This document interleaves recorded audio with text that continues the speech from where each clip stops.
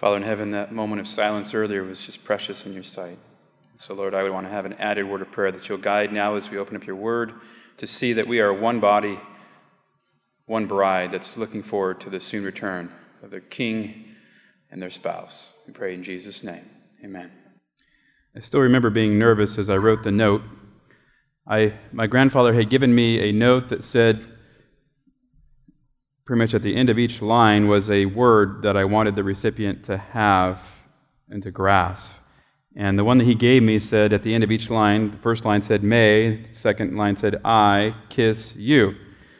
So I gave that to the girl that I was planning to marry, and that one worked out all right. So then I wrote another note, and I'm a poet, and especially when I have a lot of time to do it, and I've written a lot of poetry because my relationship with God and also at times with my wife. And I decided that there I am. I've known this girl for a little while. We've just hoping to have like a 1-year courtship. I was looking forward to maybe the next year marrying her. And I don't remember exactly the time frame on this, but I remember thinking to myself, it's time to write another note. And so I still remember being nervous as I'm writing and trying to make sure it's creative and that says, will you marry me? And it's hard if you try to write poetry to have those type of things at the end of the line and make sure everything matches up and it's not some weird bit of gibberish leading up to it. So I wrote this note, and at the end of each line had this word, and I handed it to Marie, and I thought to myself, I hope she doesn't say no and say no.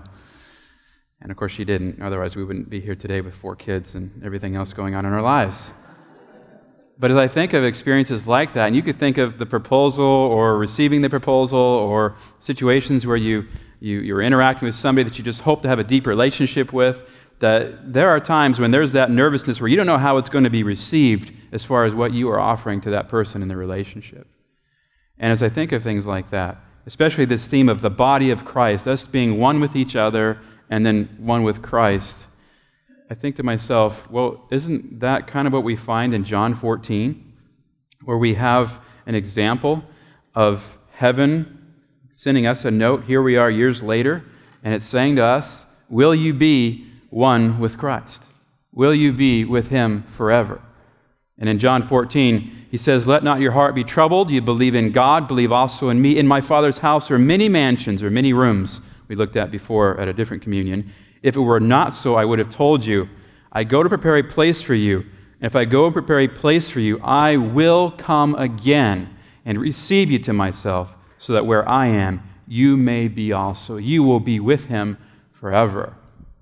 And we looked at this language before and noticed the betrothal, the proposal, all of that is in this text. It's like a young man who goes and goes to another village, finds a young lady that he wants to marry. He sends eventually a messenger, and the messenger goes and takes that proposal from him and his father, and eventually he comes and meets that prospective bride and says, I'm going to come back. Don't worry, after the betrothal period, I'll be back, and I have a place for you in my father's house.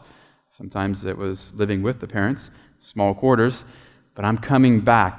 Don't worry about it. And Jesus uses the words here and says, I am coming back, not I will come back, way off somewhere in the future, but I am in the present tense, returning. As soon as the words are coming out of my mouth, you can count on them. I've already begun the process. So he didn't write a note with the end stress on it like I did, but he did send us this record to say, will you be with me forever? And as I think of that type of a relationship then, spiritually, a relationship that, as far as I can read in the Bible and I can read in Ellen White's writings, is deeper than even that of a spousal relationship, is that which is what Christ wants with each one of us. I come across texts like this, in Ephesians. What does a spiritual relationship look like? Well, look at Ephesians 5. It says, wives, submit yourselves to your husbands as to the Lord. And people have used this and stopped there and made all kinds of statements from there.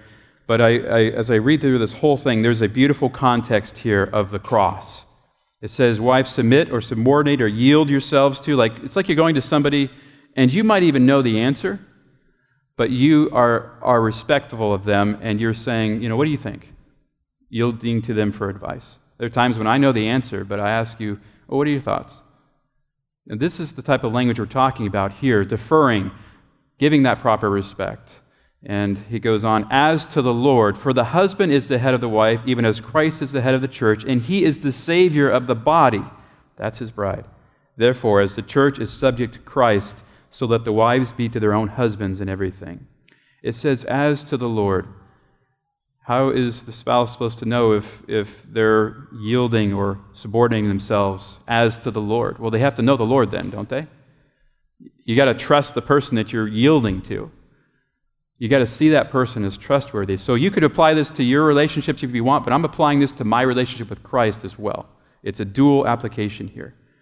And so, how do I know that Christ is trustworthy? You go right here.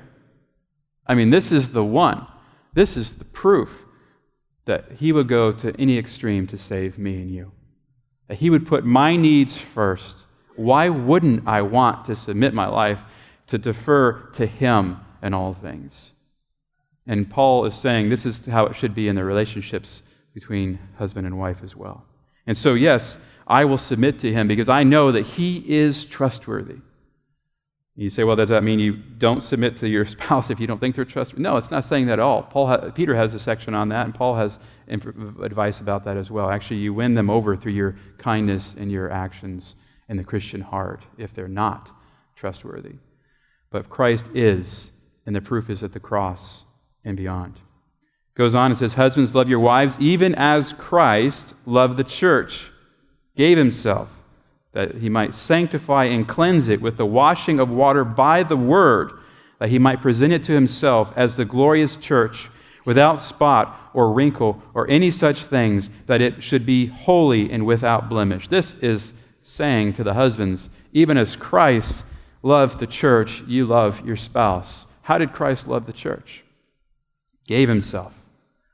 Sanctifies it. Do you know of anything more encouraging or a motive that's purer than love? Knowing that the other is looking out for you, exhibiting that love to you.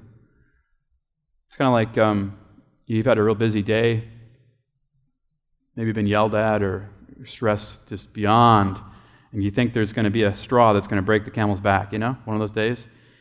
And you come in and you're tired, and your spouse is tired, and you see that task that needs to be done, and you think, well, they could handle that. But then the love says to you, why don't you just surprise them? So you tiredly go over there and you do that. And you don't even care if they notice or not. You're just saying, I'm taking care of them. That's what we're having being described here in the Bible. And I can think of no one else who was plagued more with temptations, more with people coming after him, more with religious people yelling at him than Jesus himself. And yet he goes all the way to Gethsemane, weighed down with your sins and mine, doesn't feel like going to the cross, gets to the cross, and the only thing he can do from the cross is breathe and utter prayers and encouraging words to people. That is amazing to think when you don't even feel like it. That's the love that is being described here. If we husbands would show that, I don't think we would have in our country some of the problems that we have. But unfortunately, that's not always the case. And so I covet this type of holiness in my life so that we will have this wonderful relationship. So even as Christ gave, that means I got to know how Christ gave, so I got to go keep looking to him for my example. He gave himself, I give myself. I can trust somebody like that. We go on. And it says in verse 28 and onward, so men ought to love their wives as their own bodies. He who loves his wife loves himself, for no man ever hated his own flesh, but nourishes and cherishes it, even as the Lord loves the church. Even as the Lord loves the church. The Lord has in mind our true happiness. It's not what the world thinks either. Can you imagine that feeling you get when you're sitting beside a waterfall and you're just watching the pool there, watching the kids or people just having just a gleeful time. And you think to yourself when you leave the waterfall, well, I guess I got to go back to whatever it is, fill in the blank. Do you have the feeling as you think of Christ that yeah, there'll be work and things to do, but overall, that peace that you have there continues with you forever. Isn't that our happiness in mind, that God would provide that? I'll probably never be able to provide a house next to a waterfall for my family.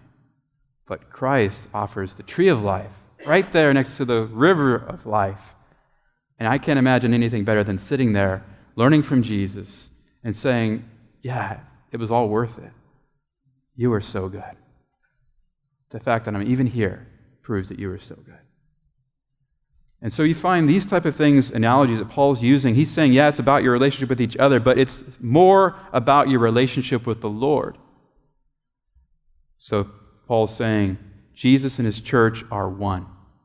You cannot disconnect Jesus from his church. When people say, I'm leaving the church, I'm saying to them, yeah, well, didn't Christ lead you to that place? Weren't you learning about him at that place?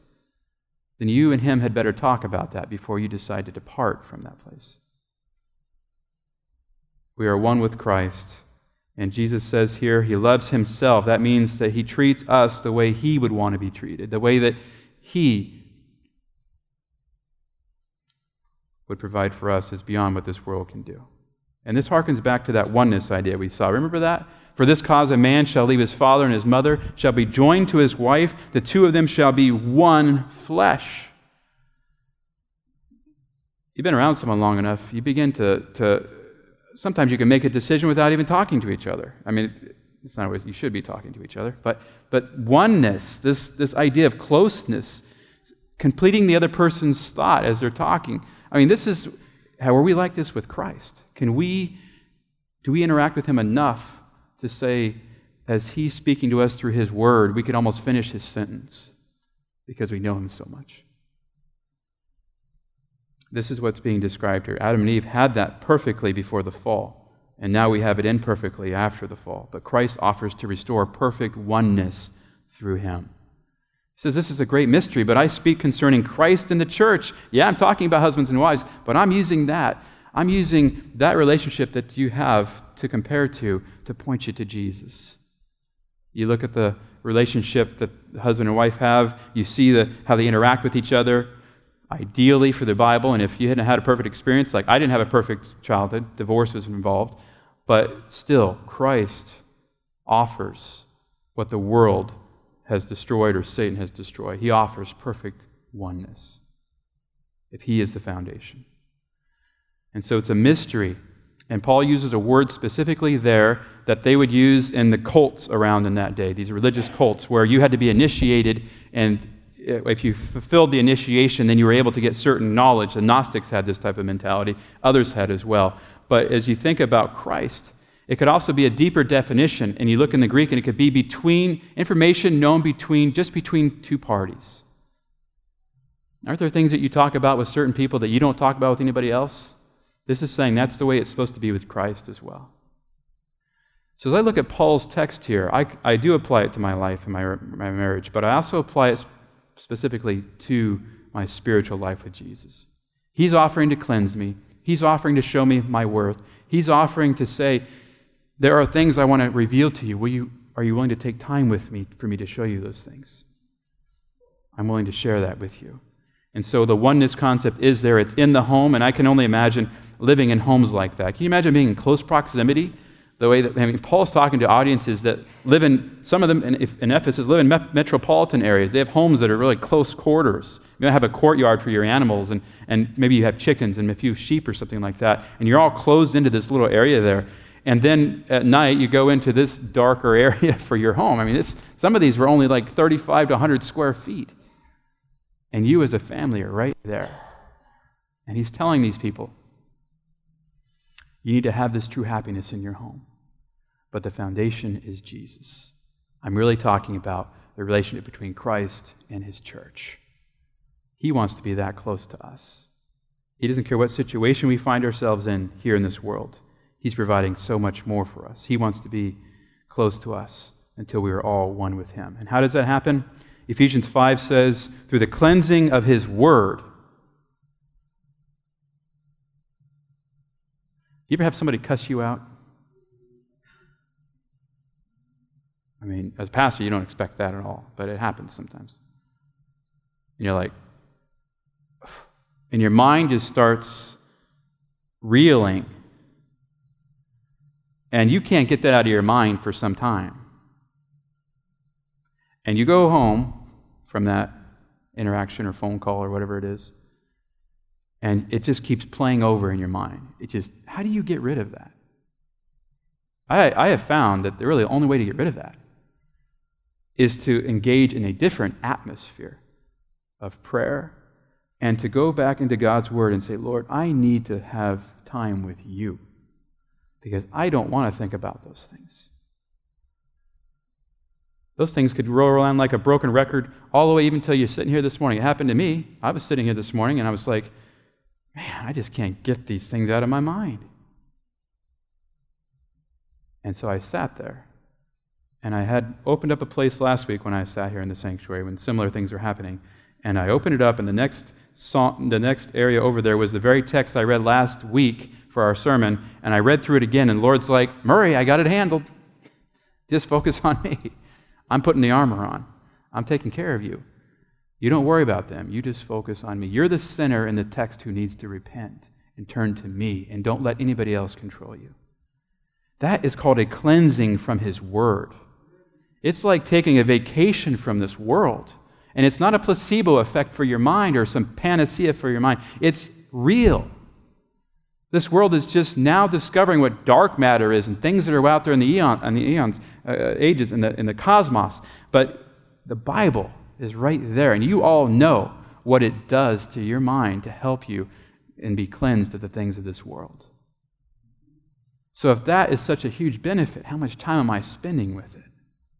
You know, we know Daniel spent morning, noon, and night. Jesus spent all nights in prayer connecting. What would happen if we just spent 1 hour a day, like we're told? Just 1 hour a day focusing on the life of Christ.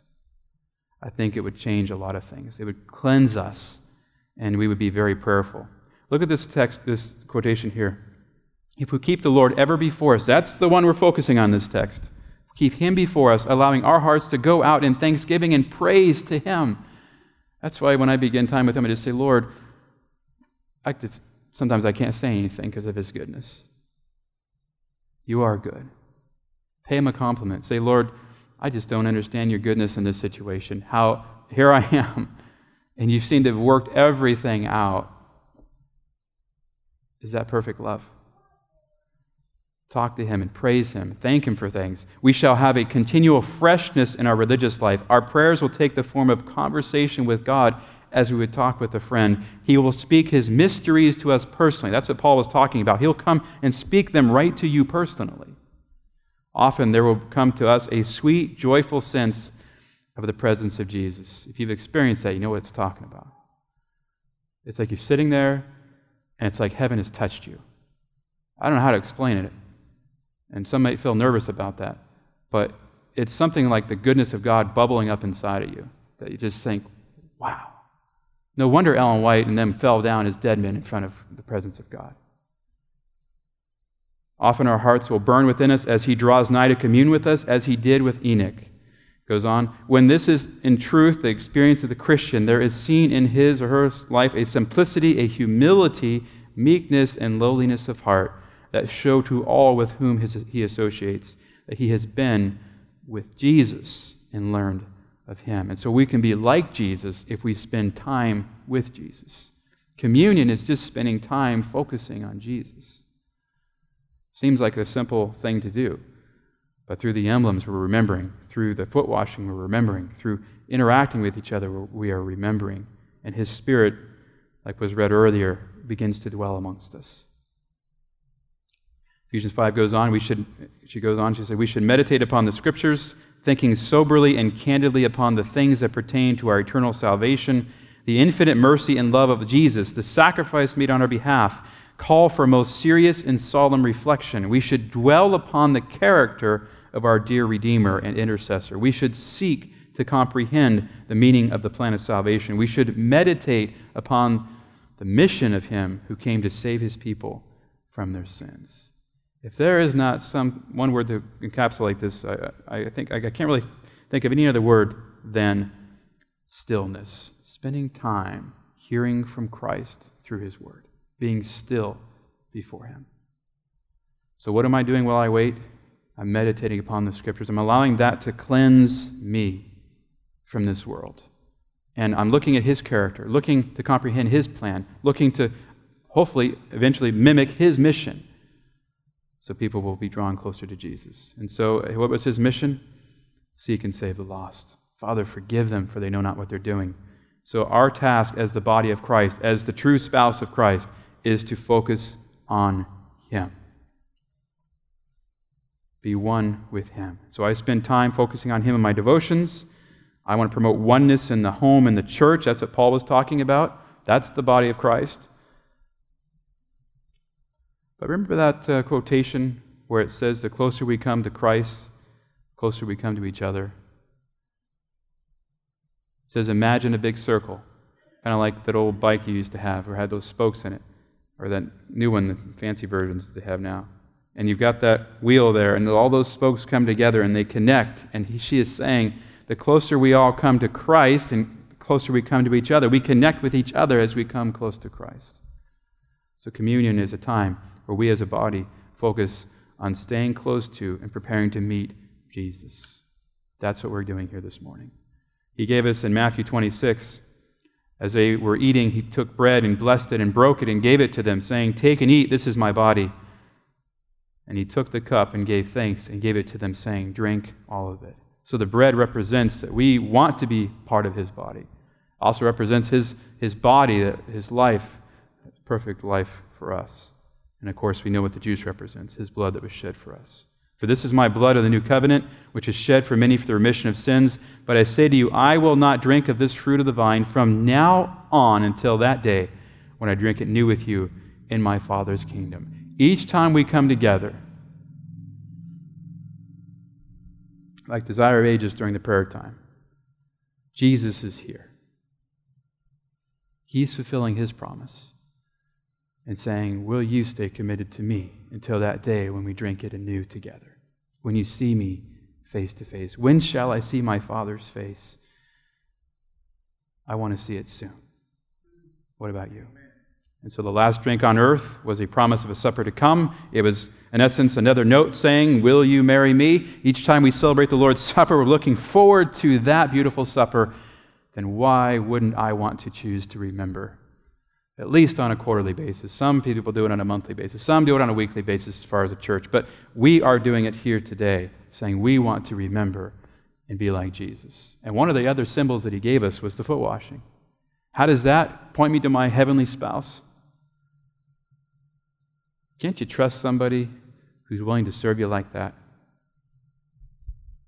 There you were, walking around dusty roads, maybe getting blisters on your feet. You ever stuck your feet in a cold stream after you've been hiking for a while and just, right?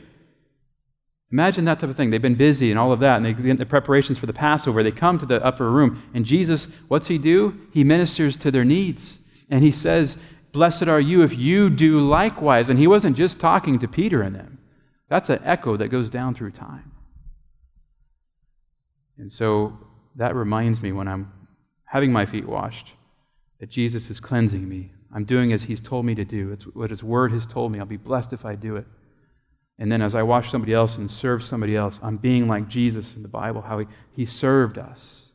And so it helps me be thankful that I'm part of the body of Christ, that I'm His friend, and that I'll be with Him forever. So this morning we have two phases of our communion service. Our first phase is the foot washing. I invite you to take out your bulletin, and you'll notice in the main part here, in the order of service, it lists where the different people are meeting. I invite everyone, if you're a born-again Christian, please consider participating in the foot washing. It's something that's between you and Christ, really. There's a human being there as well, but it's really between you and Christ. Lord, is there anything that I need to have washed? Is there anything this week that I just need to put away? Is there anything between me and my Savior? Help me to wash it away. This part of the service is very solemn. The next part is a time where we're celebrating, like, Lord, thank you. Thank you for what you've done for me. And so we'll dismiss at this time, and we'll meet back here when everybody is finished. Welcome to the Lord's Supper.